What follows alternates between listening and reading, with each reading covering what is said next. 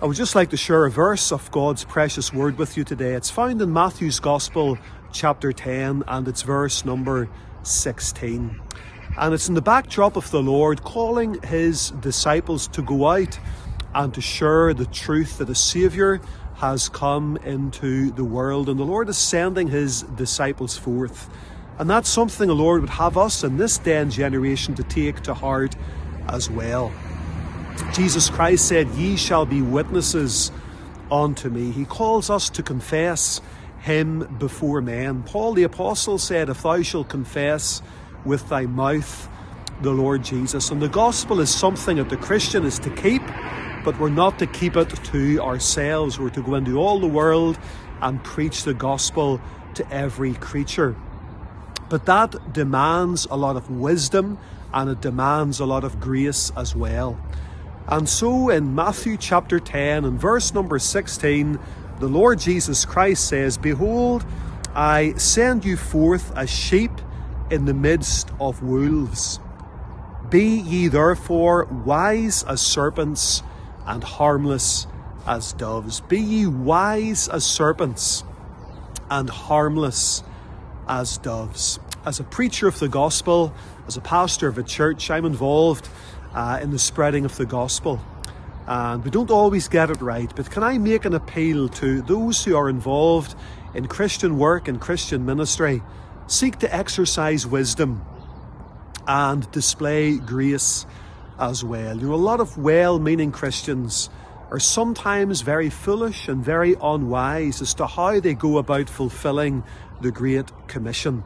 There was a thing in the news there just this morning about rivers being clogged up with rubbish, plastic bottles, and inside many of them were gospel tracts and gospel verses. I don't know, friends, about you, but in the spreading of the gospel, you don't want to go throwing your trash and your litter into the sea and into rivers and clogging up the rivers and filling them with plastic and all that type of thing.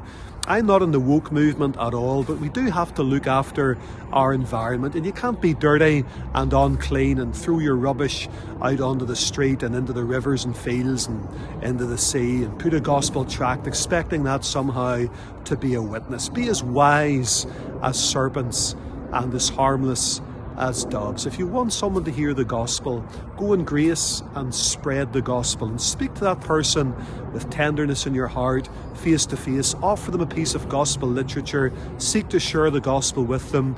Offer them an invitation to come and hear the gospel. Invite them out to church. Show them Christian love, but don't be throwing your trash and your plastic bottles into the sea and into the rivers and clogging the place up. Be as wise as serpents and as harmless as doves. I'm involved with some others in tract distribution as well, and open air ministry. Have been for many, many years, over 25 years now, and it deserves a lot of respect, and it needs a lot of wisdom as well. And if you're in the public square and you're sharing the gospel, don't shout people down, don't condemn people. Share the gospel. Yes, talk about sin and the need for faith and the need for repentance, but the gospel is good news. And sometimes people in their misguided zeal go out and they shout people down, and they take the public square for maybe an hour of the people's time, and they shout and they single people out and they label people and they cause confrontation. And sadly for some, all they've succeeded in doing is getting the gospel banned in a sense. It's not sometimes even because of the message, it's because of the methods and the means and the manner in which the gospel is shared. The Lord Jesus Christ was full of grace and truth. He never compromised the truth, but he did it with love, and he preached the gospel and he preached the truth with grace in his heart. Some people are all grace and no truth. Some people are all truth and no grace, and we need both. We need to be wise as serpents, but we also need to be as harmless as doves. The preaching of the cross is an offence to those who believe not. To the natural man, it's an offence. But sometimes, if we're honest, in the Christian church, it's not the message that causes the offence, but sometimes the messenger, in their misguided zeal and in their lack of wisdom.